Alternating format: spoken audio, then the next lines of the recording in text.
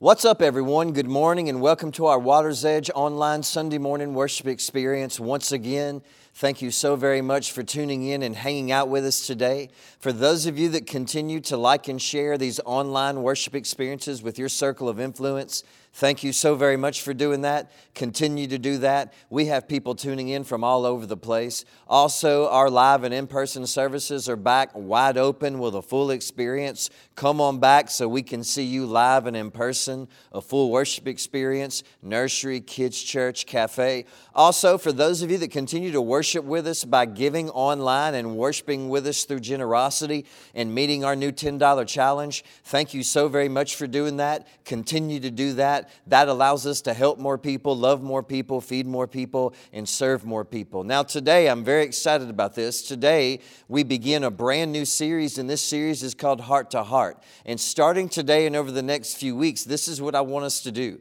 I just want to share some of my most important passions of my heart and some of the most important lessons that I've ever learned in my life, in my soul, and in my heart. I want to share my heart with you and my passions with you. For you. I want to share my heart and my passions for me, for you, for our church, and for our community. And so today, we begin with part one. Now, think about this. What do you do when you absolutely know that your life is not going to turn out the way that you thought it was? What do you do when you know that your life is not going to end up and turn out the way that you had it planned out? Now, we all know this to be true about life. Two things, actually. Number one, we know this is true, that life is very exhausting, and it's very exhausting on our soul. And number two, life can be very chaotic sometimes, and life can be so very heavy sometimes. And for so many people today, life, and in their life, it feels like they're just actually surviving and they're not living. They're just barely surviving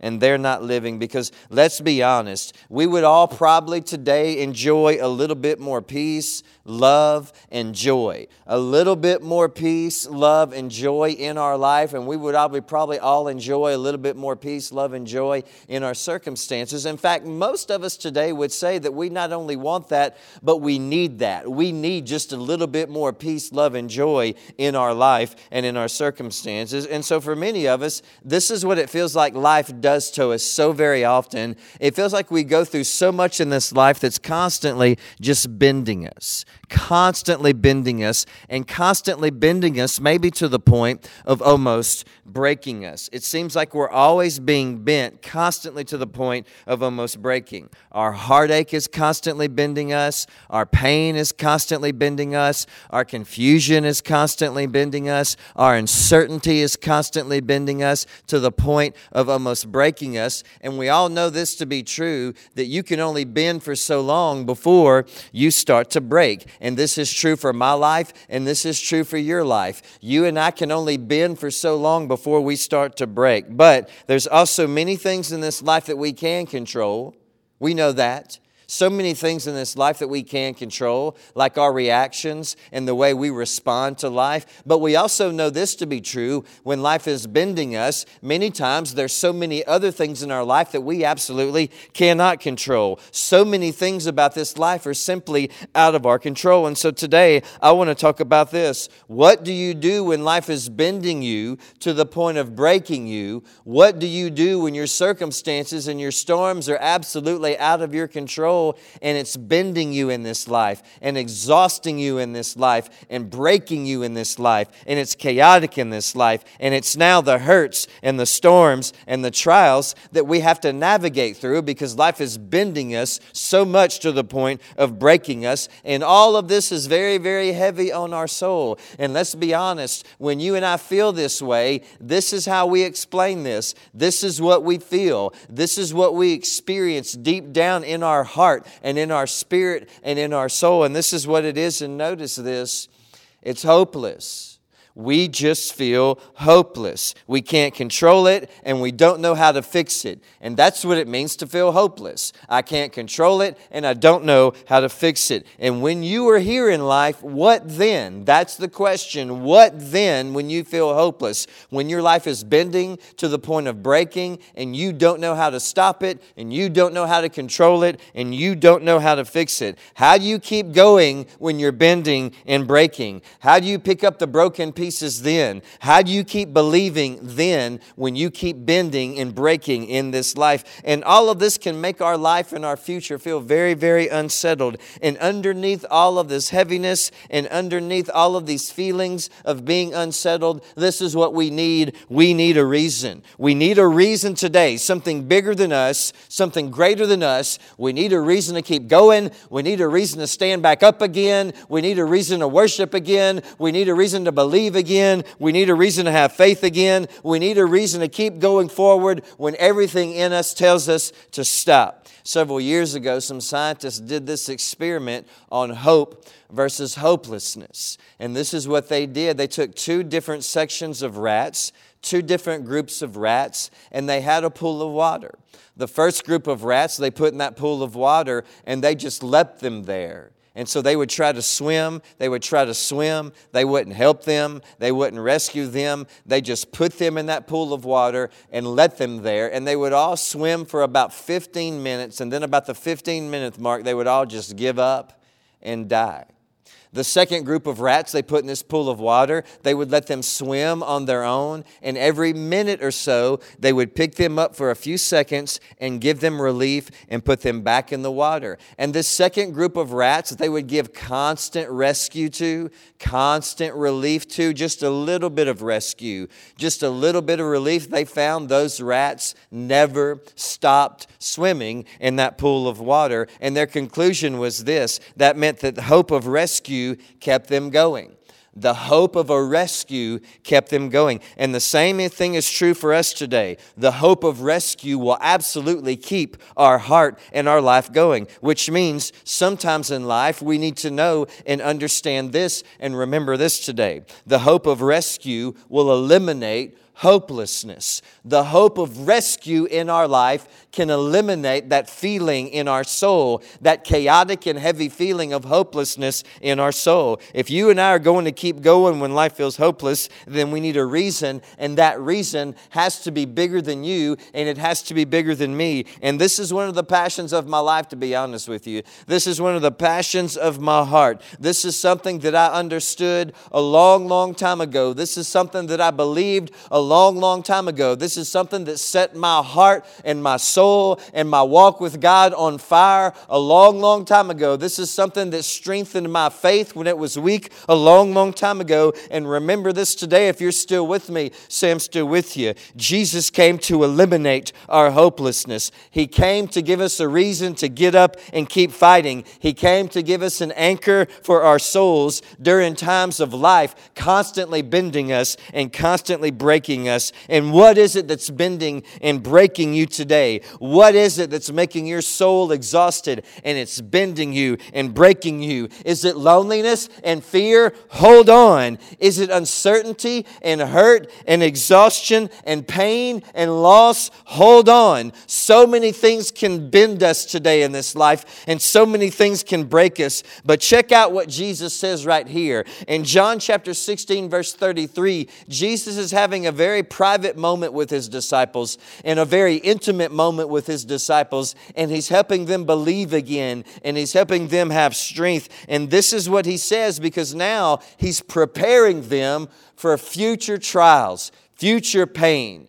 future heartache, future storms. Notice what He says in this one verse, John 16:33. I have told you all of this so that you may have peace in me. Here on earth, you will have many trials. Here on earth, you will have many sorrows. But take heart. Have a strong heart. Don't give up, because I have overcome the world. He says, I came to give you peace in the midst of trouble. And in this life, you will have trouble and storms. And right right here in this verse, we see that Jesus is preparing them for storms. And they certainly walked through those storms. They certainly had trouble, and so have you and I. In this verse, not only is He preparing His disciples then for future trials and storms, but He's also telling you and I that in this life and in this world, in our future, we will have many more trials. We will have many more storms. He's letting us know that you and I will face the chaotic heaviness of life. He is preparing us for it. But He also wants us to know